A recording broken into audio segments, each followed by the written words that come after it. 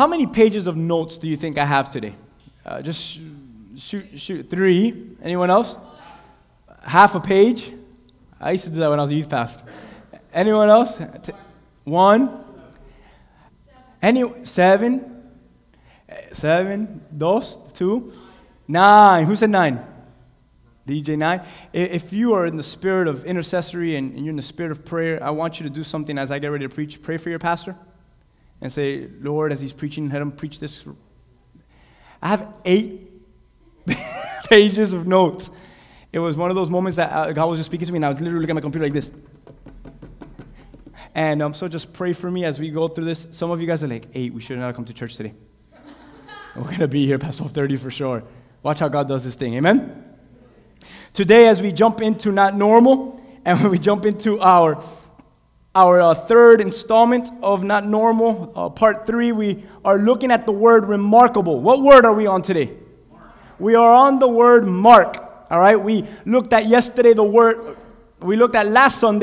word remark, and we will look at today the word mark, and get ready for next week. It's going to be awesome as well as we look at the word able.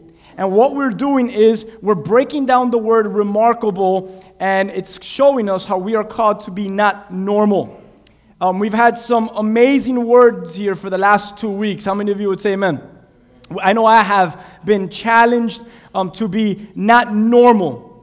I know I've been challenged to be remarkable. Can I ask you guys, and this is the part where it gets hard for me because I want to speak to you guys, yes, as your brother, yes, as your friend, yes, as your warrior in battle and all that stuff, but I want to also speak to you as a pastor.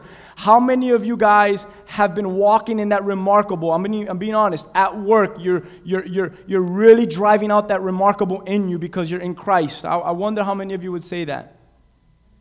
How many of you are driving that remarkable in your marriage? I know I'm trying and I'm working and I need help and Nancy needs help.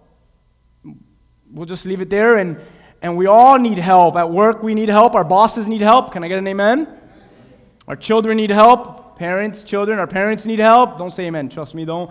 But in all these aspects, are you trying to draw out what is remarkable for your marriage? Like, I'm being very honest with you, because if not, you're coming to church, and don't stop coming to church, but you're not bringing application to the stuff that you're learning. And one of the greatest things, one of the most important things of a Christian is we apply what we learn. Amen.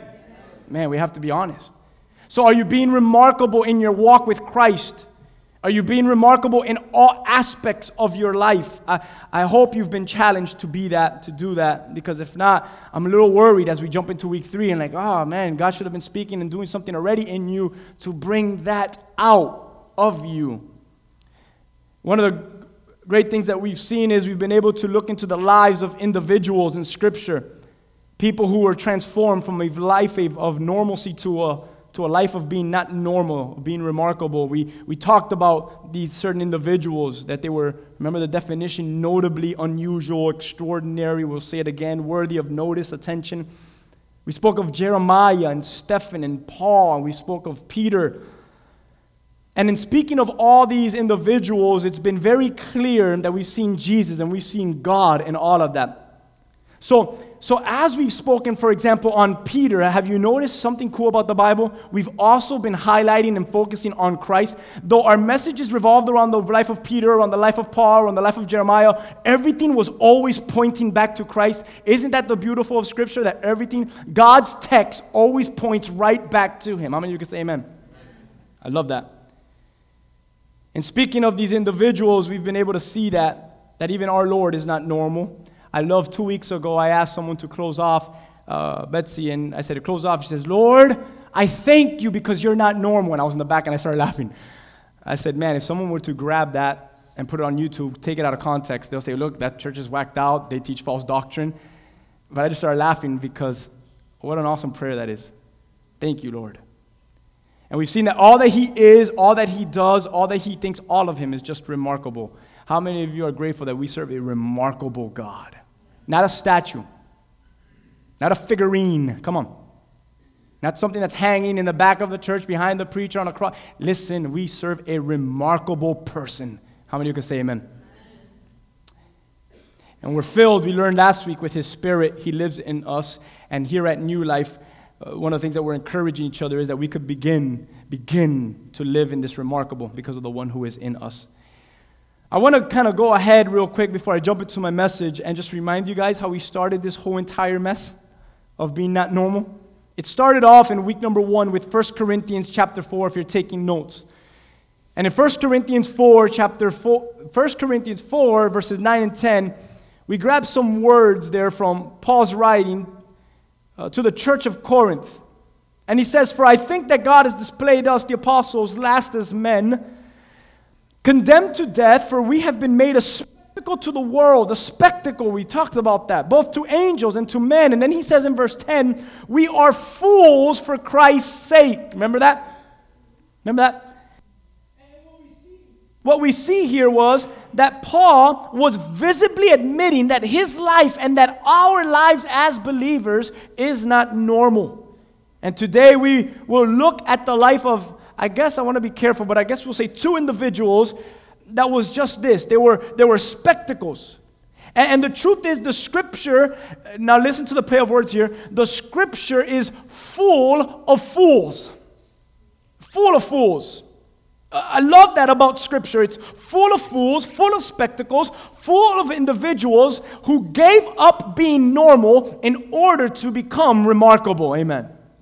And that's what God is calling us. And I believe that the mandate that the Lord is calling upon us here as a church is this call to become remarkable, to become not normal. So as we jump into the second word and the third part of our series, we're going to focus on the word mark. Now let me give you a little introduction about this word mark. Because when I say mark, I wonder what the first thing that pops in your head is. A mark. Because as I started to look at that word mark, I started to think about my life and people's lives and people's lives who are marked by God. And I wrote down a few thoughts that I want to make sure I share with you. And it's this, that if you have been truly touched by God, then there is a mark in your life. There is a mark upon you. And I'm going to break that down today. If God has truly touched me, then there is a mark over my life. You see, when the Lord pours His salvation upon someone, when someone has received the goodness of the Lord, I want you to catch this. There is no other truth in Scripture but that our lives show evidence of the move of God in our lives. It is impossible for someone to say that God is in me while their lives show evidence. Come on, biblical people, can we get an amen? Because the text of God teaches us that part of knowing that God is in an individual is by the evidence that shows from his life. Jesus said it to his disciples. You know when someone is my children. You know if someone is my follower by the what? By the fruits that they show, that they bear. Like a tree that bears fruit. So we show evidence, and that is true all over Scripture passages. You know, we live in a day where, and I don't want to get lost in ministry and lost in church, but we live in a day where it's popular that someone will say a prayer and we mark it down as salvation. We live in a time where we are satisfied with the results that our churches are packed, they're full, and we celebrate these things. And listen, the prayer is important, the church being full is important, but I want you to understand something. Don't get your mind wrong here. Our joy as believers is not in those results. Our joy as believers is in the result that there is evidence in the lives of Christians that the Lord is in them. That's our joy. I mean, church could be full, but what good is a full church without a church that shows evidence that God is there? Come on. We could have 50 people say a prayer of salvation, but what good if those 50 don't walk out and show evidence that they are saved? You guys get what I'm saying? So our joy is in something deeper. Our joy is that, man, these lives are transformed for Christ. How many of you could rejoice in that and say it's true? So I don't want, I talked about my marriage real quick as I introduced this message, but, I don't want my wife to just tell me she loves me. I don't want her to tell me she loves me. I want her to show evidence. And we're just going to leave that there, okay? I just want her to show evidence that she loves me. I don't want her just to tell me she loves me, but show evidence she loves me. I want her to show me that she loves me too. And I look at my life with Christ and I say, I don't want to just say I love you to Jesus. I need to show evidence. I want my life to demonstrate it as well. Lord, not only do I say I love you, but watch me do this.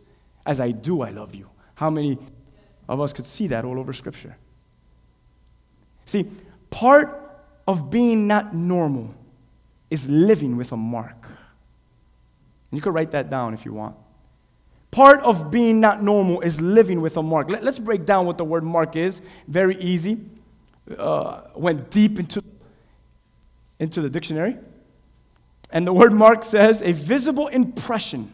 How awesome is that definition? A visible impression or a trace on something. And then it goes down on to say it's like a line, a cut, a dent, a stain, a bruise. I love that. A visible impression or trace on something. So we open up the Word and we see that the Lord has always left a mark upon His people.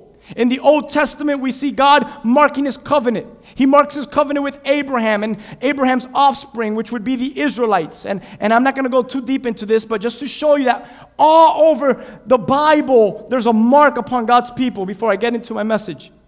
In Genesis 17, 9 through 14, if you're taking notes, Genesis 17, 9 through 14, God tells Abraham, you are to keep my covenant, you and all of your offspring. And then he goes on, he says, every male among you shall be circumcised. You shall be circumcised in the flesh of your foreskins, and it shall be a sign of the covenant between me and you. Guys, this is all the way in Abraham's time in Genesis chapter 17. He tells Abraham, when you get circumcised, you and all your offspring, you shall be a sign to me. I looked up in the Hebrew what that phrase meant, and it means this. You should be a distinguishing mark. That's good. It goes down in the Hebrew, and it explains it as this. You should be a banner, a remembrance. If you know anything about wars during these days, and when two armies were about to go to war, one of the things that they had always in the forefront of their battle, of their troops, was they would raise their banner, and it was what they represented. It is what they stood for, whether it was a certain color or a certain emblem that was part of that troop, or you get what I'm saying. And they would raise the banner, and when Christ tells Abraham, you shall be a sign, he says, you're a distinguishing mark. You are a banner that is raised so that people could see that you are different. How many of you can say amen? And then we go into the New Testament, and in Romans chapter 2, for your notes, verse 28 and 29, Paul begins to write. And as Paul writes, he says this, you're now in Christ, and if you are in Christ, it's no longer a circumcision in the flesh, but rather it's a circumcision of the heart and of the spirit. That's good. Because it's no longer a physical thing, the circumcision. The mark that he's putting upon his people is not just a physical thing, but what Paul reveals to us in the New Testament is the mark that God leaves on us now, it's a spiritual change as well. So all over Scriptures, his mark is upon his people.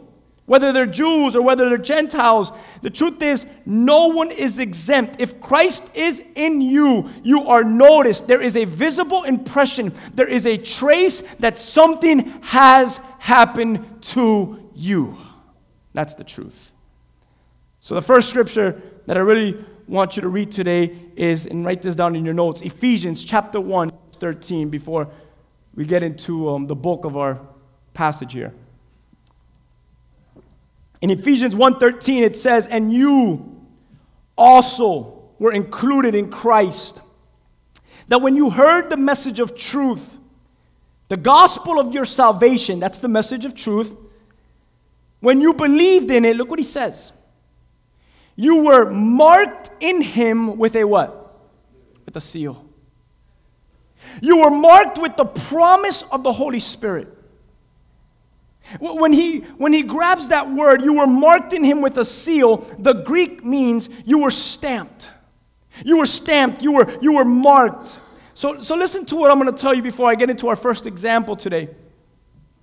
If we say we are not normal, if we say that we are a remarkable church, then there is a visible impression. There is a trace on us.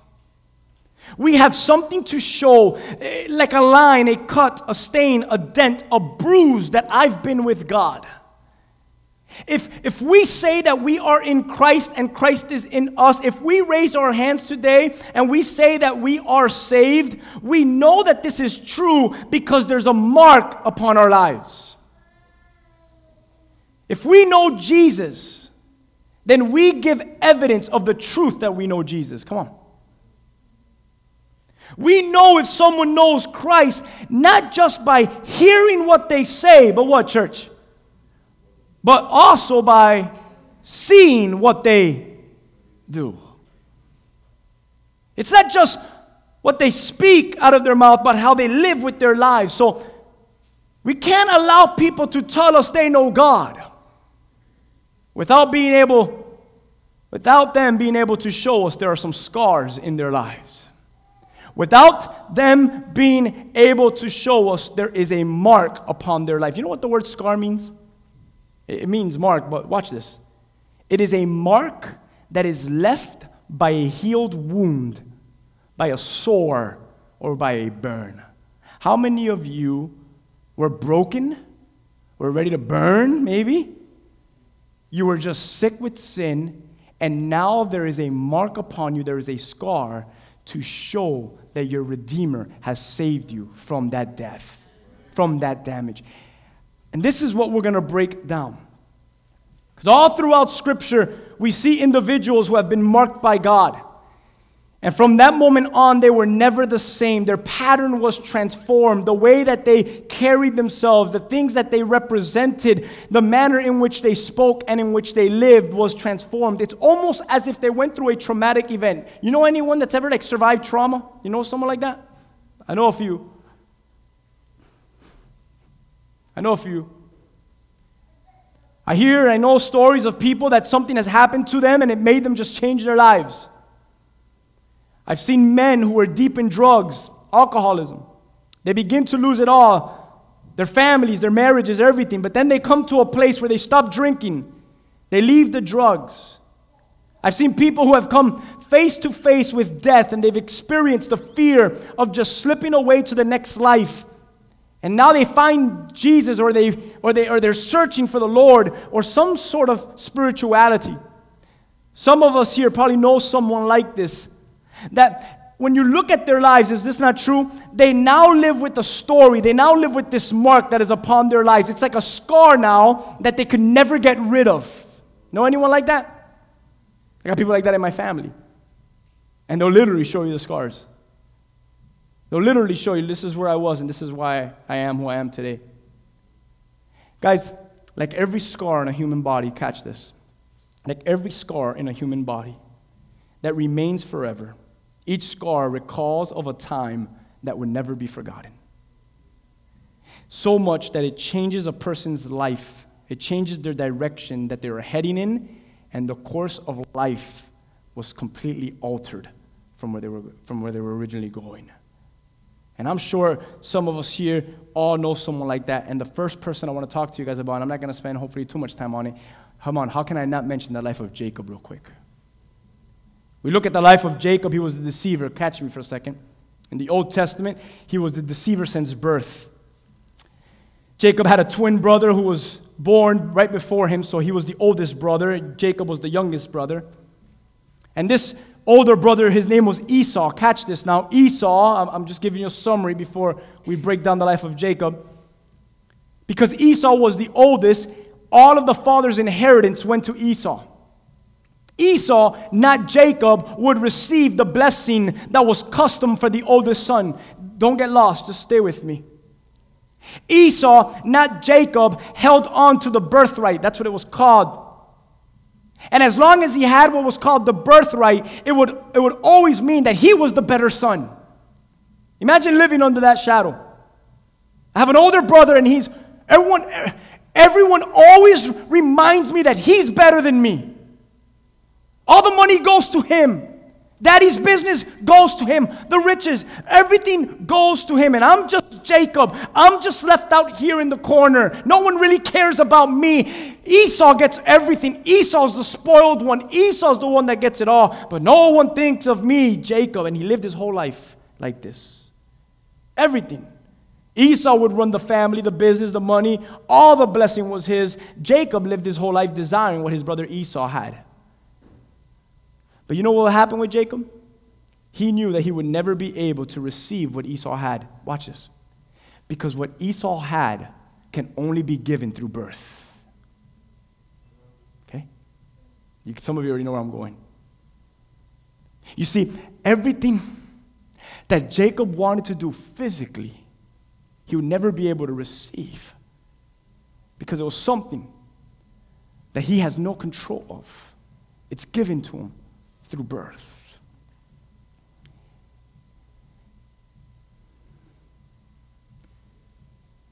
Jacob understood that blessing and that birthright, it's not given because of how good he worked, or what good of a son he was, or anything else that could have caused him to deserve to receive such an honor. Listen, it was the one thing in Jacob's life that he could do nothing about to take ownership of. Nothing. All he knew was that he was doomed, that he would always be the second born, unworthy of owning something so special.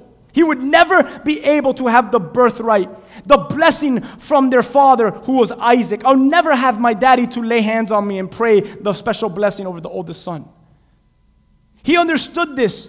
And because of this, if you study the life of Jacob, his life from here on becomes a mess. The life of Jacob in Scripture is a mess. He eventually deceives his brother. He deceives his very own father, and we see that he takes a birthright and he takes the blessing. But watch this. He takes it in a way which is dishonorable and it's deceitful. He takes it away from his brother and from his father. And because of this now, his brother Esau is out to kill him. And Jacob now becomes a fugitive, and he's running for his life. And Jacob's life consisted of years like this. It was years of living in the consequences of such a deceiving or deceitful life. And then we go to Genesis chapter 32. And we read from verses 22 through 32, something powerful happens. And in Genesis 32, here is Jacob. He's running and running and running away from his brother Esau. And as he runs from Esau, he's now wandering from land to land to land. And he finds himself running into a man. And this man gets in his path. Listen to this. Anyone know the story of Jacob? He begins to fight with this man. Scripture calls it wrestle. And as he begins to wrestle with this man, it's actually one of the greatest fights, one of the greatest wrestling matches of his life, because it lasts all night till the breaking of day. It's an amazing fight that we see here. All night. And it gets to a point that this man that Jacob is fighting and wrestling with, catch this now, he touches the socket of Jacob's hip. And Jacob's hip becomes out of joint. And Jacob notices there's something different about this man. And he tells this man, I will not let you go unless you bless me. Guys, come here. Did Jacob not just leave his brother and his father with a birthright and with the blessing? Yes or no? And now he's fighting with a man, and the man dislocates his hip, and as he dislocates his hip, he recognizes there's something different about this man. He takes a hold of the man. He says, I'm not going to let you go until you bless me. And that's ironic, because why would he ask for a blessing when he just took the two greatest blessings that anyone could get? Because he knew that the blessing that he received by trickery, by deceitful plotting, was not properly given to him. It was not properly earned. And what he did was he grabbed the man. He says, I'm longing for a blessing. I'm longing for a change. I'm longing for you just to reach me in an area that I've never been able to fulfill myself. It was a cry of desperation. A man that was, what we see in Genesis 32 was Jacob, this man, is done running. He's tired of living in the shadow of his sin. He wanted something given to him, not something that he would take from someone. And I believe that he was just tired of living in a dishonorable way. He was tired of being known as a cheat. Listen to what I'm about to tell you. Jacob probably felt that the past would always haunt him for the rest of his life. And because he felt that way, he says, I'm not going to let you go. I need you. Bless me. So the man asks Jacob, what's your name? And Jacob says, I'm Jacob. And the man looks at him and he says this, not anymore. Your name is now Israel. And look what he tells him. You struggled enough with God and with man. You know what he's telling him? You now go from Jacob to Israel. What does that mean? You now go from deceiver, from cheat, to a worthless individual, to Israel. Meaning you now go from cheater to triumphant. That's good. I'm sure that there is something in this scripture something here that we could relate to or feel like maybe in your life you're in a constant struggle with God, in a constant struggle with man, and you feel like, when is this struggle going to end spiritually? Anyone there? You don't have to raise your hand, but you've been there? When is this struggle going to end? When am I going to get over this sin? When am I going to break free? When is God going to finally when God? And we're wrestling and we're fighting and we're arguing with God. Struggle after struggle. We say things like this: I don't want to be this way. I don't want to live in my past anymore. How many of you have done this? I'm tired of running. I'm tired of feeling unstable. Listen, I could see Jacob saying, I want to be firm. I want my faith to endure. I want my relationships to be stable. I want my life to be concrete and dependable. I no longer want to live in a life that I've created, which is normal. I don't want to be normal. Not one more day. And what does he tell this man? I will not let you go until you bless me. And at that moment, the man looks at Jacob, and the man reveals himself to Jacob, and he looks at him and he says, I am God, and you've prevailed against me. You are prevailer. You are now triumphant. You are now Israel. Guys, some of us will never understand that because we didn't live in a house like Jacob, so we would never get it. But that is the first positive word that someone has probably ever spoken to Jacob. And he looked at the man, and he probably let go of the man, and he says, really? You really think I could do this? You really think I'm triumphant? You really think I'll no longer be a cheater, a deceiver? And you know what? At this point, I want to be very cautious and respectful to your life. But I'm sure some of you here could fill in the blanks. Ready? You mean to tell me that I'm no longer blank anymore? You actually call me triumphant now?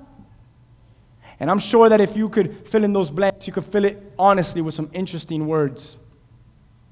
And at that moment, God calls him triumphant and prevailer. And Jacob takes hold of something so great. For the first time in his life, he feels a sense of accomplishment, of worth, of purpose.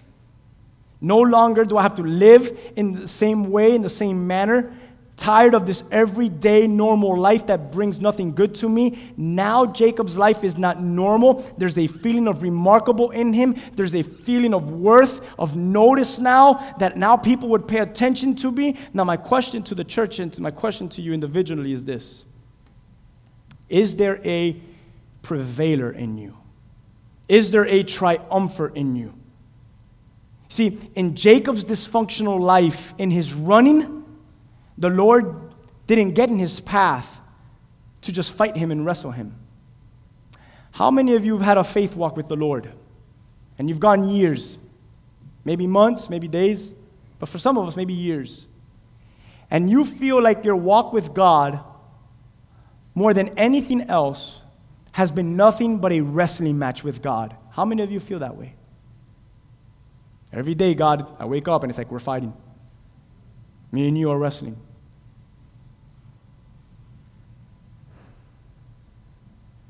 Every day, God, I feel like, shoot, you bless them, but look at me, God. I guess I'm going to just keep wrestling with this Bible. And we pray and we fast and we read Scripture and like, nothing's happening, God. I wonder how many of us have been there. We just wrestle. And then one day, this man comes in his path as he's running away from his problems, because you never run away from your problems, right? And as he's trying to run away from his problems, he hits a big problem. He starts a fight with someone. I love that the text doesn't tell us how he started the fight, but something happened and he started a fight. The guy probably stood in the way. He's like, let me get through. I'm trying to get through. He's like, I'm not going to let you get through. I need to talk to you. Well, I don't want to talk to you. He's like, well, we're going to talk. Well, and you could see Jacob put up his fist. The guy was like, all right. He had no idea it was God. Biblical scholars, was it God? Was it Jesus? In the Old Testament, was it an angel of God? You could determine all that, but here is this heavenly being, God there with, let's bring it on. And they just wrestle. And we know that he took it easy on Jacob because he could have snapped them in half in 1 second. So he's just wrestling with him. And we read the Scripture and we think, well, why is God wrestling with him? Come here. And we live life and we're like, well, why is God wrestling with me? It's almost as if God is just wrestling with me. Watch this. He wrestles and fights with me and he does all these things to me. For what? To stress me out and to get me more frustrated because I never see the end. I'm going to give you, I wish I could call my son up here, but it'll be weird if I do this with him. I do something at the house with my son, and I want to show you what I'm talking about real quick. I grab my son, and I put him on me, and I put my face on his face, and I go, Jackson. And he looks at me and goes, Dada. And I go, Jackson. And he goes, Dada. And he knows on the second one, it's on. We just started doing this recently. I wonder if he would do it right now. He's sleeping. I wake him up right now, it won't be good.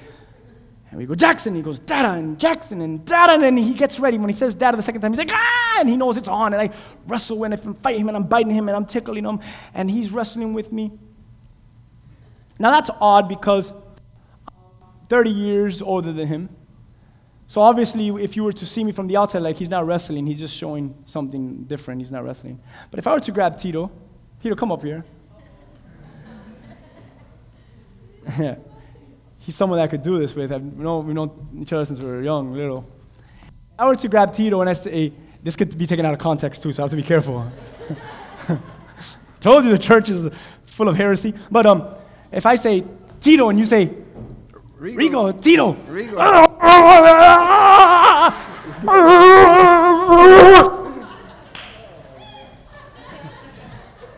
Where are you going?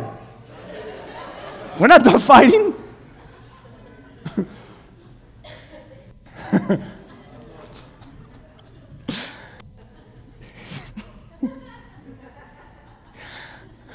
You smell good, man.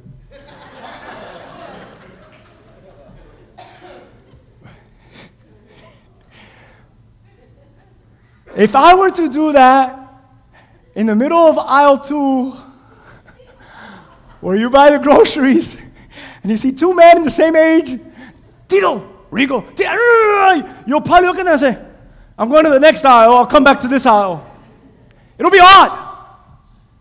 You'll think that we're playing, that we're foolish, these guys are weird, but then you'll be like, maybe they're fighting, maybe they're arguing. And sometimes our walk with God is like, Rigo, God, Rigo, God, and I'm doing all this stuff with God, and God is wrestling with me, and I'm just prevailing with the spiritual things that God is trying to show me, and the whole time I'm going through my life fighting and wrestling with God, and I think He's just doing this stuff to bug me, to frustrate me, and the reality of it is, it's the same thing I do with my son. The reason why I wrestle and I let him prevail against me is not to destroy his life, but the reality, the reason why I wrestle with my son is so I can embrace my son. And part of the reason why God allows you to wrestle with him is not to destroy you, but in reality, it's to embrace you. And some of us will never receive the embracing moment of God unless we go through the matches of wrestling that we go through with God. And that's the reality of life. Some of you need to fight with God. Watch this. Some of you, God needs to fight with you, because if He doesn't fight with you, you'll never be able to feel the embrace of God. Come on. And the reason why I fight with my son It's not because I hate him. It's not because Jackson. It's not because I want him to know I'm tougher than you. I'm stronger than you. And if you act up, I'm going to beat you, silly. No. It's because in the midst of us wrestling and fighting, there's a part where we embrace each other. And I show son that though we fight, and though we argue, and though we and do all these things, there is an embracing that comes from it. That man, you'll never be the same when you walk out of it again. My son will be able to wrestle and do things with me in a way that he'll never be able to do with no other man. You want to know why? Because there's an embrace from this man that no other man will ever give him. Come on. You want to know why I've never left God? And I have fought with God. And I have fought with God. But the reason why I've never left God is because he's embraced me. And every fight that I've ever had has been worth it, because the embrace is so much better. And if I go, amen, give God praise if you want. But if I go and I start fighting with another God, I'm not going to feel the same embrace that the one that my God shows me. And here's Jacob. In his running, the Lord, in his dysfunctional life, the Lord doesn't get in his path to fight with him and wrestle with him. Listen to this. The Lord gets in his path to embrace him. Come here, church. So when all of you think that the Lord is going, come on, God, you know, whatever your name is, and you guys start fighting and wrestling, that's not why, come here, that's not why God showed up. God never showed up to fight you and wrestle with you. The end result is he showed up to embrace you. How many of you could say amen? I'll read a passage. Peterson, who is on the side of a reformer, so you can't say I'm taking scripture out, he summarizes Romans 8:31 through 39 through the Message. And he wrote this Bible, which is a lot of summary of scripture. Tries to grab the Greek and the Hebrew to summarize what Scripture is teaching us. And look what he says about Romans 8:31 through 39 as we read from the Message translation. He says, so what do you think? With God on our side like this, how can we lose? Come on. If God didn't hesitate to put everything on the line for us, embracing our condition, exposing himself to the worst by sending his own son, is there anything else he wouldn't gladly and freely do for us? And who would dare tangle with God by messing with one of God's chosen? Who would dare even to point a finger? The one who died for us, who was raised to life for us, is in the presence of God at this very moment, sticking up for us. Do you think anyone is going to be able to drive a wedge between us and Christ's love for us? There is no way. Not trouble, not hard times, not hatred, not hunger, not homelessness, not bullying threats, not backstabbing, not even the worst sins listed in Scripture. Listen now, they kill us in the cold blood because they hate you. We're sitting ducks. They pick us off one by one. None of this phases us because Jesus loves us. I'm absolutely convinced that nothing living or dead, angelic or demonic, today or tomorrow, high or low, thinkable or unthinkable, absolutely nothing can get between us and God's love because of the way that Jesus, our Master, has embraced us.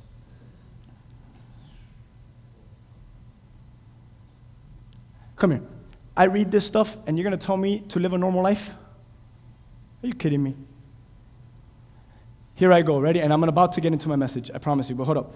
What changed about Jacob's life? What changed about Jacob to experience this? What's the answer? Does anyone know? What changed about Jacob to experience what he just experienced? Come on, just shoot the answer. What changed? I thought I heard the answer. Church, nothing changed about Jacob. The Lord gave him a desire. And now he was able to receive something, listen, that he never was able to attain by his own works. Like Esau, remember? Now Jacob received something that he could have never received on his own. You can say Jacob goes through a new birth now in Genesis 32. And now Jacob's life, he receives an inheritance, a blessing that was given to him that no one will ever be able to take away again.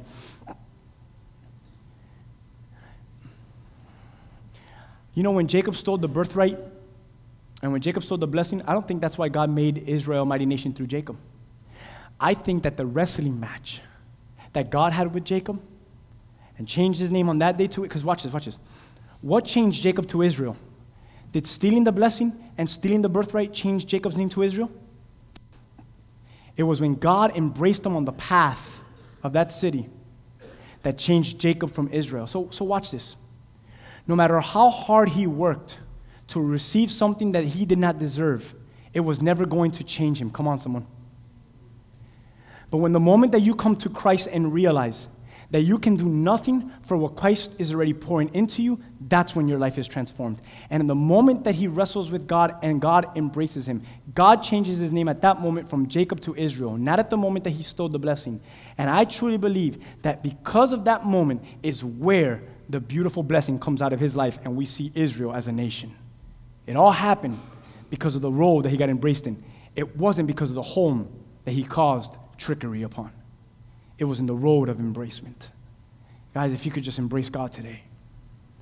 There's a passage that, before I get into that passage, I want to read the rest of this. I'm going to read from 32, verse 30 on. It says, "So Jacob called the name of that place Peniel. And he says, for I have seen God face to face, and my life has been preserved. So as he crossed over Peniel, the sun rose over him, and look what it says next about Jacob. He limped on his hip."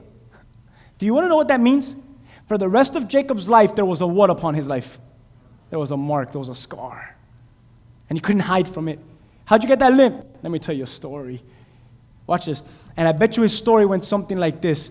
How'd you get that mark? Well, I got this limp. And I bet you it went, I got it because one day the Lord embraced me on a road. And since the day he embraced me, I've never been the same. I very, very highly doubt that he said, because I fought with God and he pulled my hip out. I bet you that was his story because you see it through his life. Let's keep reading. He walked, he limped on his hip, verse 32. "Therefore, to this day, the children of Israel do not eat the muscle that shrank, which is on the hip socket, because he touched the socket of Jacob's hip in the muscle that shrank." What did I get out of those verses right there? Did you notice the mark, the scar on Jacob's life? Listen now, affected the generations that followed him.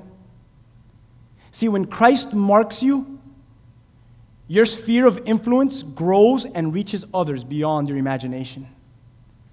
I want you to catch that in those verses. There's a passage in 2 Corinthians 1, if you're taking notes, verses 21 and 22, and it says this, "Now it is God who makes both us and you stand firm in Christ. He has anointed us. He has set his seal, his stamp, his mark of ownership on us.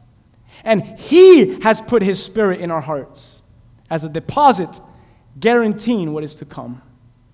Thank you, Lord, for stamping, for marking, for scarring my life with the good news of Jesus Christ. How many of you could say amen? And now, as I get ready to end, here's my message. It's found in the book of Acts, if you could turn there, chapter 3, verses 1 through 10. And in Acts chapter 3, verse 1 through 10, I'm going to read it. Let's read it together, huh? There's an awesome story there. When you're there, just give me an amen.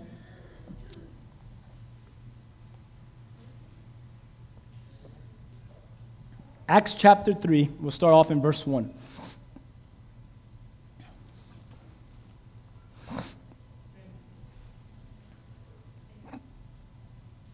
We're there? Acts 3, chapter 3, verse 1. Here it is. Let's read this together. "Now Peter and John went up together. They went up to the temple at the hour of prayer." Just listen to the words and let things just hit you. And let things just minister to you. "It was the 9th hour, and a certain man that was lame from his mother's womb was carried. And they laid him daily at the gate of the temple, which is called Beautiful. He would ask alms from those who entered the temple. And when seeing Peter and John about to go into the temple, he asked for alms. And fixing his eyes on him with John, Peter said to him, "Look at us." And he gave them, the lame man gave them, Peter and John, his attention. Look what it says next. Expecting to receive something from them.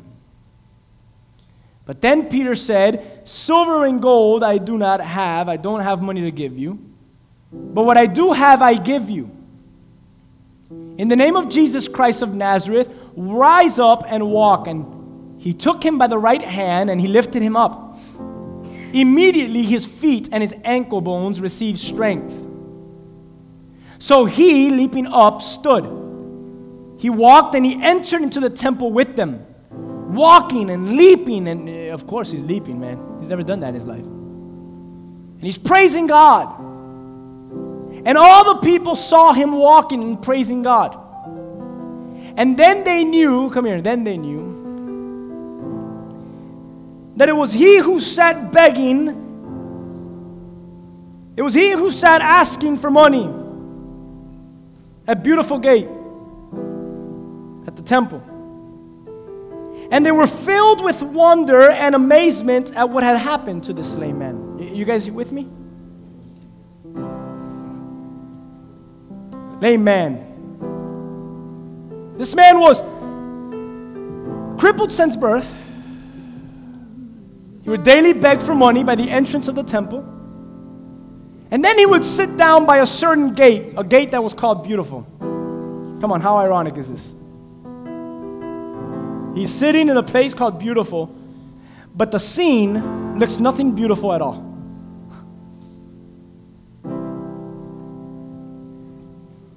Because of his state, the lame man is forbidden by the Jewish law to enter into the temple. He can't go in. And I'm sure that as he stood by the gate, sat by the gate, and he would look at people, he would lean over sometimes and say, "Man, if I could just go in. Man, if I could just give the way they give and jump in there the way they jump and live life in the temple the way they live life." I'm sure he desired to see it every day of his life. So I said, why is this lame man sitting by the gate called Beautiful in the temple?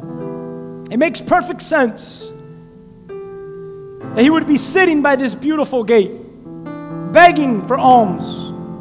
Because right past that gate nearby was where people would give an offering at the temple. And he knew that as people would walk by Beautiful Gate, people had money to be ready to give to the temple. If you read the passage clearly with me, you saw that when he began to leap and he began to jump and walk around the temple, people said, "Hey, it's the man that begs at Beautiful. He's well." What I get out of this passage was that this man was very known around this area. My wife and I drive by Sunset Drive to go home. When we drive by that area, there is a very, very known homeless woman to us. The reason being is because she's at the same spot every single day. So she's known by the neighborhood. She's known by that block. Everyone that drives by there knows, oh, that's the woman from Sunset.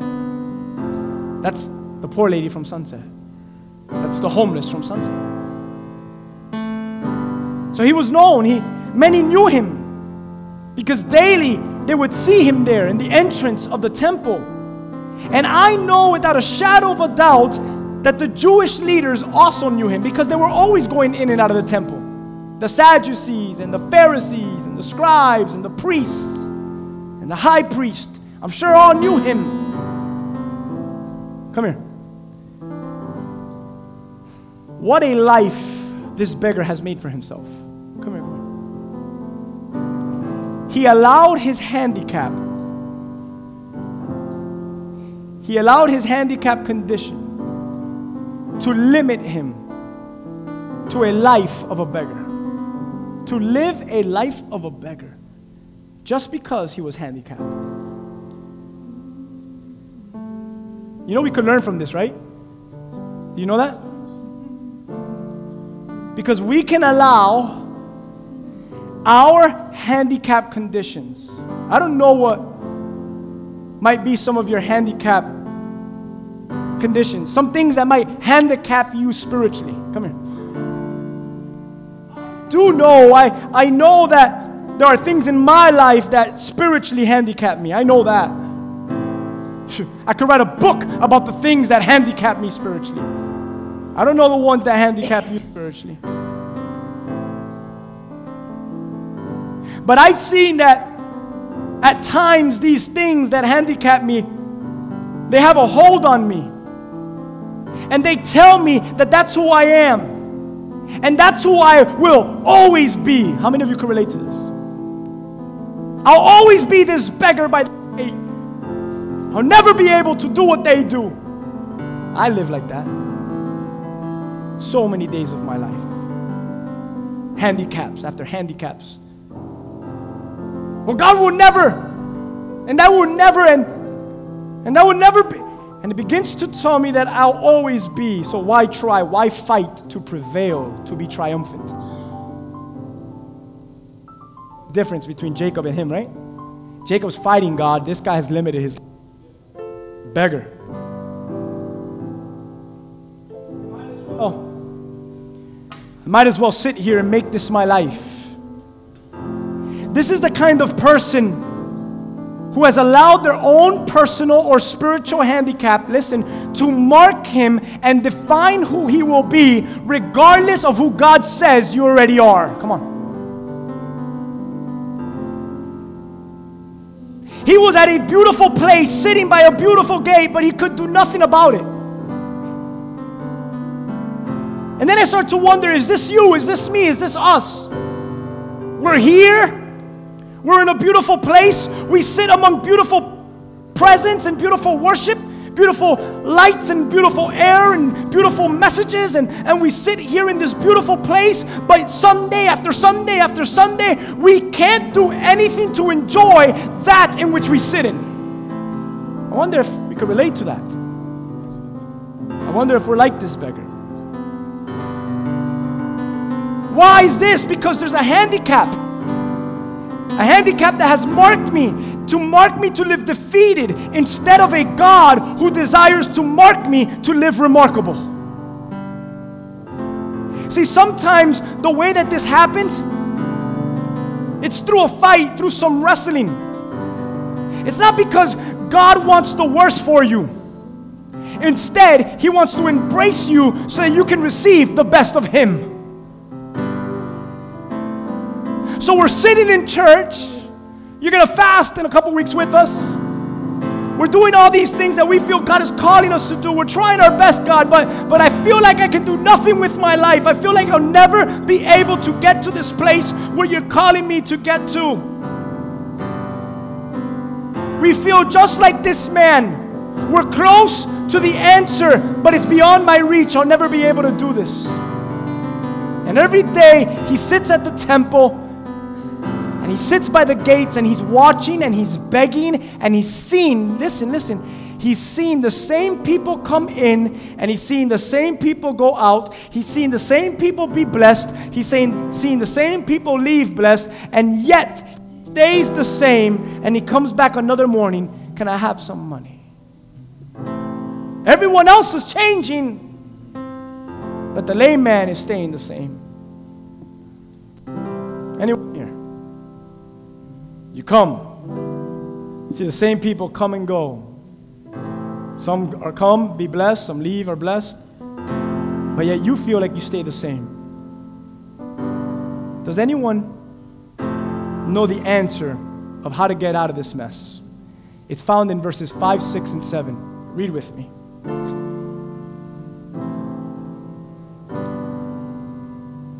Peter looks at him and says, look at me.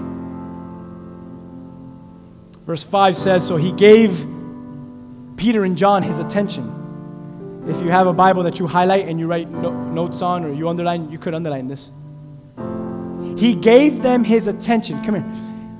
But he gave them his attention for one reason. Expecting to receive from them. Peter, being so wise now, looks at him and says what? Hey, what you're looking for, what you want to receive, I can never what? I can't give you. Because I don't have any silver. I don't have any gold. I can't give you what you're looking for.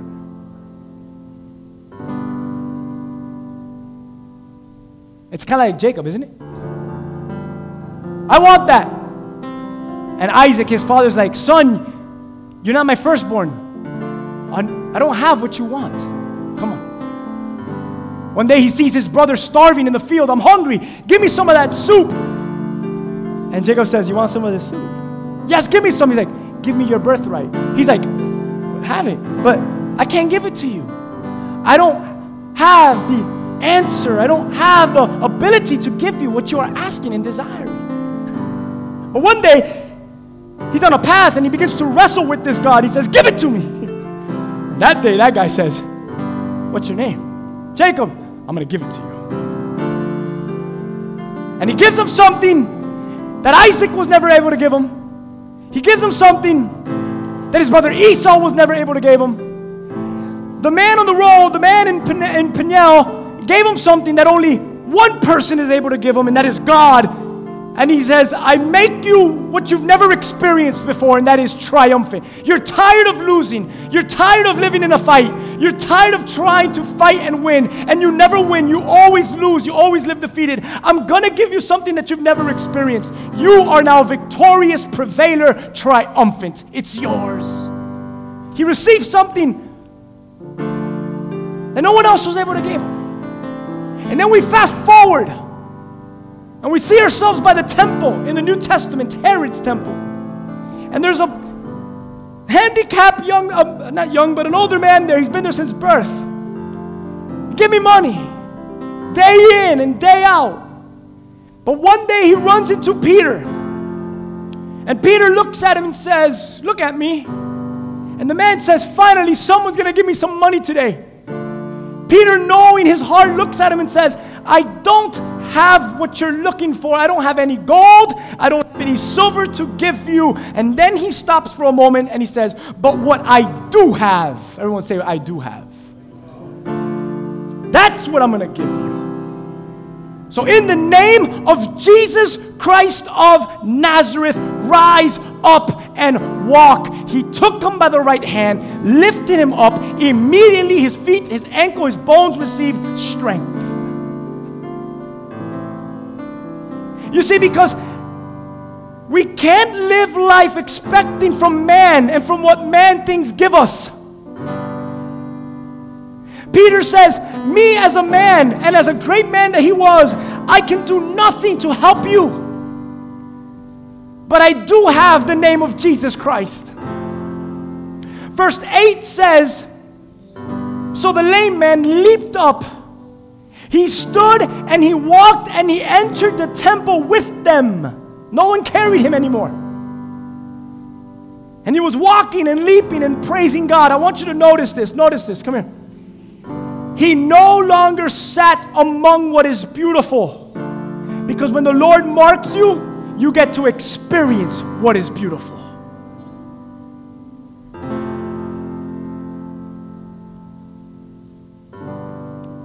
We come and we go. We close off and we say this beautiful little phrase, so churchy. You are loved. You walk out these doors just like I walk out these doors. But how many of you sit down on these seats and all you do is sit among what is beautiful, but you never have been able to experience that which is beautiful? How many of you, today's the day that you're tired of sitting among beautiful, and today's the day that you say, I will start living among what is beautiful? Lord, mark me. Lord, stamp me. Lord, scar me. Because I want to experience this, not just sit among it. I love the comparison between Jacob and the beggar. Let me tell you why I love it. One is physically whole and then made crippled. The other is crippled to be then made physically whole. God, make up your mind. Do you want to cripple people to make them whole, or do you want to grab whole people and make them crippled? And what does God say? Come on. This is the heart of God. What does God say? He's like, I know. I know what each person needs in order to live remarkable. Come on. And if someone needs to be made whole to become remarkable, then I'll make them whole. But if someone needs to remain crippled to be remarkable, I will keep them crippled to make them. Oh my God, some of you didn't even catch that. He grabs two different individuals, like, well then who is God? Is God the healer? Like the beggar? Or is God the Old Testament one that made him from whole to crippled? It's just it is the weirdness of God. It is the not normalcy of God that you and I do not understand. But behind each one, there's an agenda that is greater than their physical need. What is it? It is to fulfill their spiritual void. When one is made whole and the other is made crippled, he looks at us through the scripture, through the text, and he tells us something greater than what we see. And what he tells us is, I know, Rigo, you tell the people at New Life that I know what each one of them needs in order for them to live remarkable. So if they want to continue to fight, we'll fight. They want to wrestle, we'll wrestle. And it'll be on. Church, God. Church, God, it's on. But I will, Rigo, you tell them this. You don't preach false gospel. You don't tell people what they want to hear. You don't give and speak for itching ears. You tell the one that is whole, God might make you crippled, and you tell the one that is crippled, God might make you whole. Well, why will God do that? Because He knows what's best for you, the church. Come on, man.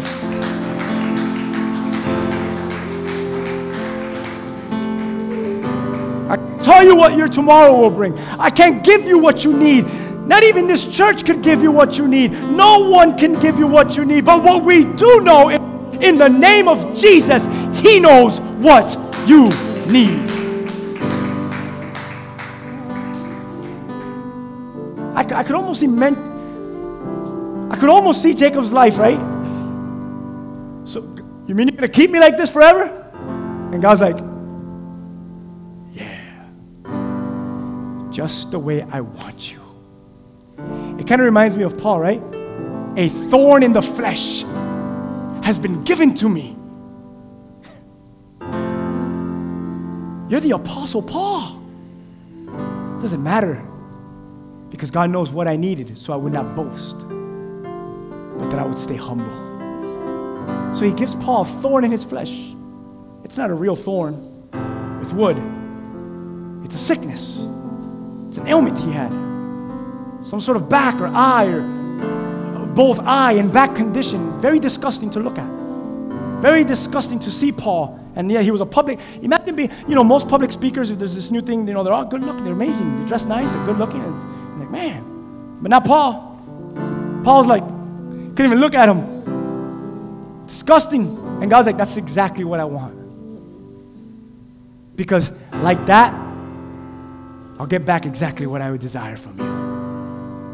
And I'm okay, listen, I'm okay with God grabbing my crippledness and making me whole, or grabbing my wholeness and making me crippled, as long as I get to live in His remarkable. Because what's greater for you?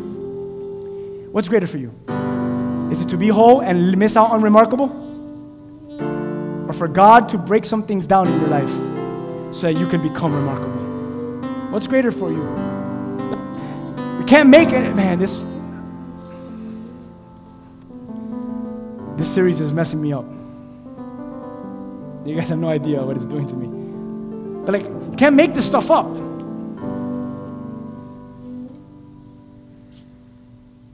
Regardless of where they were at, the beggar and Jacob, regardless of where they were at, regardless, they would never experience a normal day in their lives again. Come here. Do you think that Jacob living the way he lived for the rest of his life actually cared about his hip? Come on, be honest. That guy was like, hey, I'll stop running and jogging in the morning. I could care less. What I have now is so much more worth it.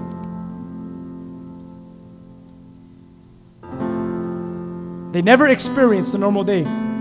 They had a scar for the rest of their lives. A scar that would show them that they're normal. Do you guys want to know, since I gave you the influence that Jacob had, let's look at the influence that the beggar had. It's verse 9 and 10. Same chapter, Acts 3. And all the people saw him. I love this. And all the people saw him. And he was walking, and he was praising God. And then they knew, everyone say, then they knew. Yeah.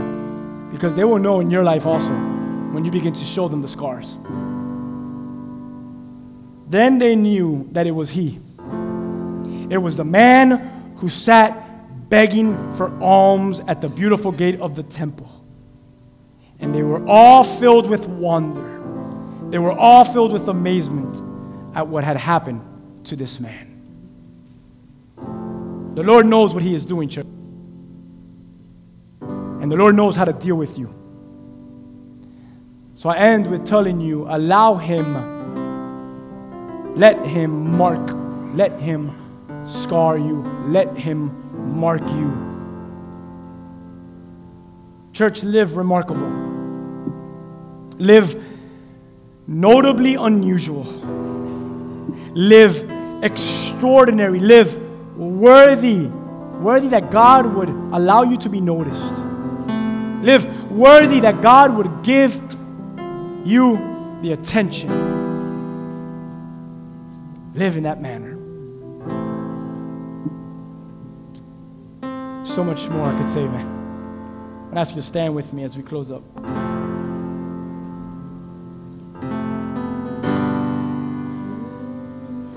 You know how I know God is alive? This is stupid. I don't even have to share this, but it's just God's faithfulness.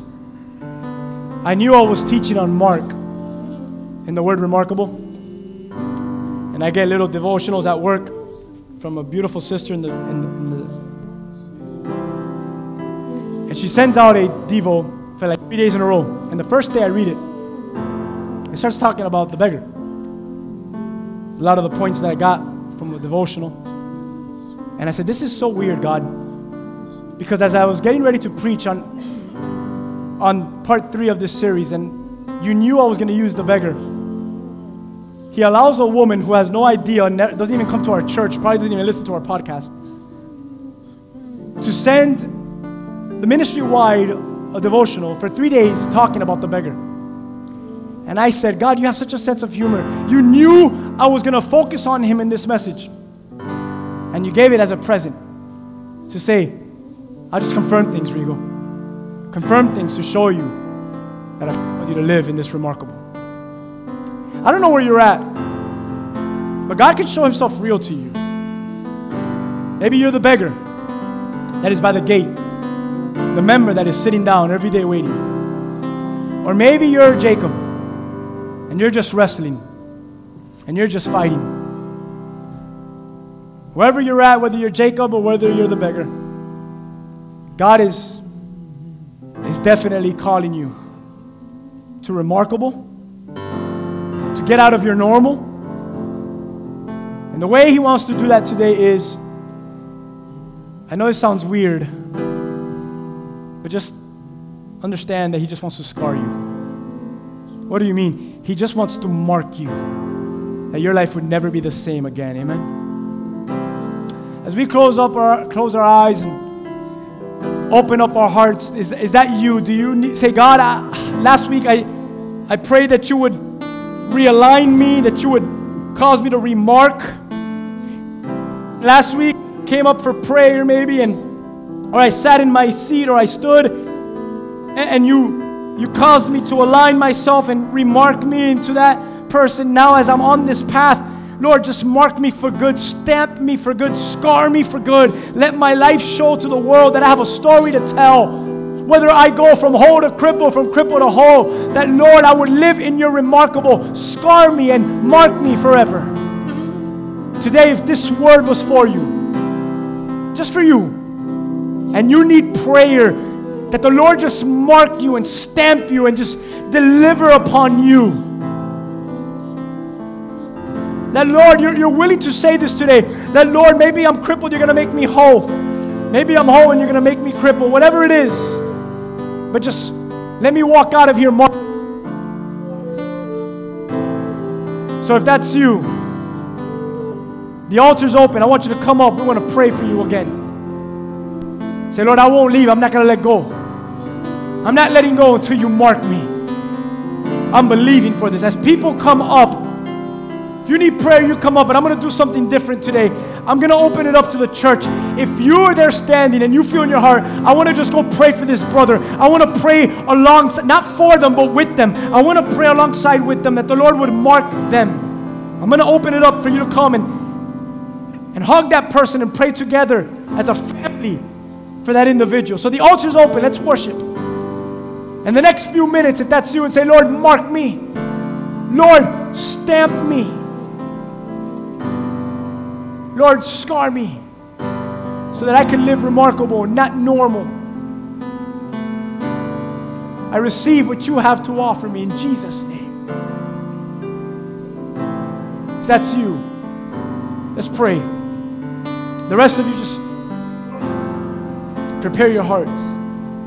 Ask the Lord to speak to you.